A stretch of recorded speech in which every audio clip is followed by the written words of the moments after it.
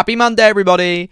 Breaking news out of the US today, this week as a whole, is that Donald Trump was issued with a gag order in his election interference federal case by the presiding judge, Tanya Chutkan.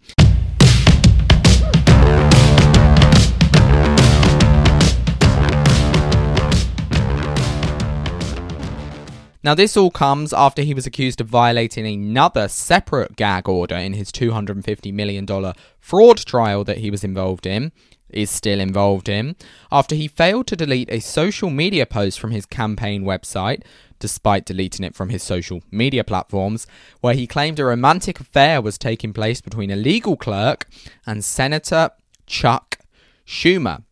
That is right, this violation has now landed him $5,000 in a fine, and of course he is now also being silenced and gagged in the election case, which he is allegedly appealing. So what is the gag order? What is it all about? Well, at first it seems generous, actually, I would say, because it's made clear that he can criticize his political opponents all he wants. He can even criticize the government, the DOJ itself. He just cannot criticize the special counsel, Jack Smith, his legal team, or really any legal staff involved whatsoever. So some suggest that this is fair, right? While others, like myself perhaps, certainly have our critiques of it all.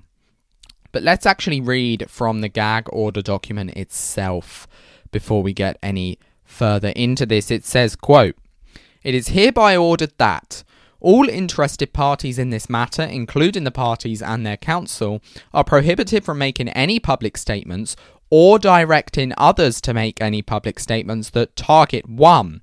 The special counsel prosecuting this case or his staff, 2. defense counsel or their staff, 3. any of the court staff or other supporting personnel, or 4. any reasonably foreseeable witness or the substance of their testimony." It goes on further to say, "This order shall not be construed to prohibit the defendant from making statements criticizing the government generally, including the current administration or even the Department of Justice." Quote. So Trump himself has described the order as unconstitutional. Very interesting indeed. He said on social media, quote, "My speech has been taken away from me. I'm a candidate that's running for office and I'm not allowed to speak. This is a railroading." He is claiming that it is, of course, election interference, which is so very ironic considering the case at hand. However, on the flip side, the judge says it's perfectly fair and that anyone facing trial would be barred from making comments about specific individuals, calling them demented, for example, like Jack Smith, like Trump has, and that his public comments could even sway the outcome of the trial, which is very interesting. So, what is my opinion on it all?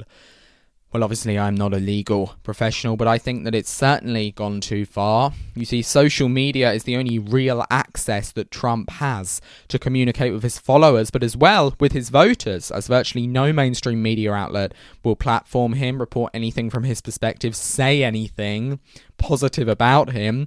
So this could certainly interfere with his voter base. Also, are we just going to ignore the potentiality for deep corruption here? Jack Smith and his entire legal team could do the most immoral, unethical thing ever, and Trump wouldn't be allowed to expose it. He wouldn't be able to say a word publicly due to this binding gag order. It is ridiculous to me. If you're a juror, you shouldn't be looking at social media anyway. That is made clear.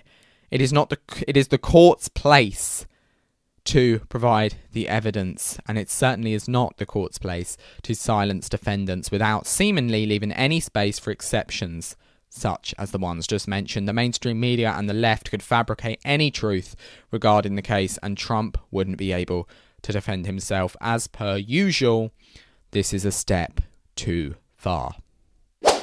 Speaking of US politics, do you miss 2016 to 2020? The period whereby wars certainly took place, but no new serious wars were, practically sparked. Of course, Biden's first action as president was removing troops from Afghanistan, so he's made it clear from the beginning that he is not interested in establishing peace in the world. It is a foreign idea to his administration. Well, you will genuinely be blown away to hear, I think, the fact that he has announced that the US will be sending $100 million in humanitarian aid to Ukraine. No, sorry, I mean Palestine this week. Who will this money go to? What trustworthy government official will it go to? Well, it will go to Hamas in Palestine, of course. This is right.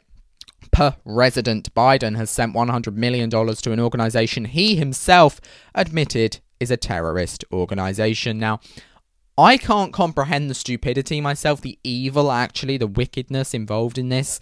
I've been calling for peace from the very start, as I always do, I think, really, with wars. That is the reason I haven't stood with any government, Ukrainian, Israeli, Russian. It doesn't matter to me. I stand with innocent people, full stop. But if you think that sending taxpayer funds to corrupt governments and organisations like Ukraine, but like Hamas, of course, is sane, then you are insane. But as long as the terrorists say they'll use it for good, right? We should just believe them. It's all good. No, we shouldn't. Hamas do not care about protecting their citizens. They are more than happy to use their citizens as human shields when it suits them. They only care, their one mission, about eradicating Jews and Christians around the world, every last one of them. And make no mistake, the money Biden has sent them will be used for genocide. Any blood that comes from this humanitarian aid is on the US government's hands. And I don't believe he's stupid either. You see him fall up the stairs and slur his words on stage and in practically every speech and, never actually conclude a sentence. And I'm sure that a lot of that is probably real, but I also see a lot of it as an act. He's not an idiot, in my opinion. I actually think he's quite intelligent. He just didn't make a gullible mistake. In my opinion, he's done it on purpose because he is not trustworthy. But guess what? There is a solution, my American viewers, to this potential corruption. Vote him out in 2024. The final thing I want to briefly discuss is the fact that Pfizer have very quietly, just kind of in the background, with no mainstream media reporting, published a press release where they state the following, quote, authorized or approved mRNA COVID-19 vaccines show increased risks of myocarditis, which is, of course, inflammation of the heart muscle, and pericarditis, which is inflammation of the lining outside of the heart, particularly within the first week following vaccination. And get ready, it goes on to say, quote, the observed risk is highest in males 12 through 17 years of age, quote. So the risk seems to be highest in those who are potentially among the lowest risk from COVID.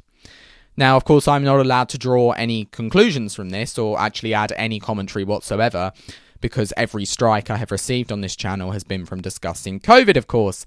So I'm just going to tape my mouth shut again with some more censorship and simply say that there is the press release, there is the news. Do with that what you will. Form your own informed choice from that after looking at both sides, because I am not allowed to share mine. But there's the news. There it is. And yeah, this kind of hasn't been covered anywhere, so here it's being covered on Utter Truth with Hayden Appleby, and we're going to cover excess deaths and the debate that Andrew Bridgen has had in Parliament, in the UK Parliament, on Friday. So be sure to check that out here at 9 p.m. British Standard Time on all the usual platforms. If you've enjoyed this episode, then do watch the one on screen, because I'm sure you will enjoy that too, on our complete journey to sharing the truth, true media, independent media, and freedom, of course. Have a wonderful rest of your week.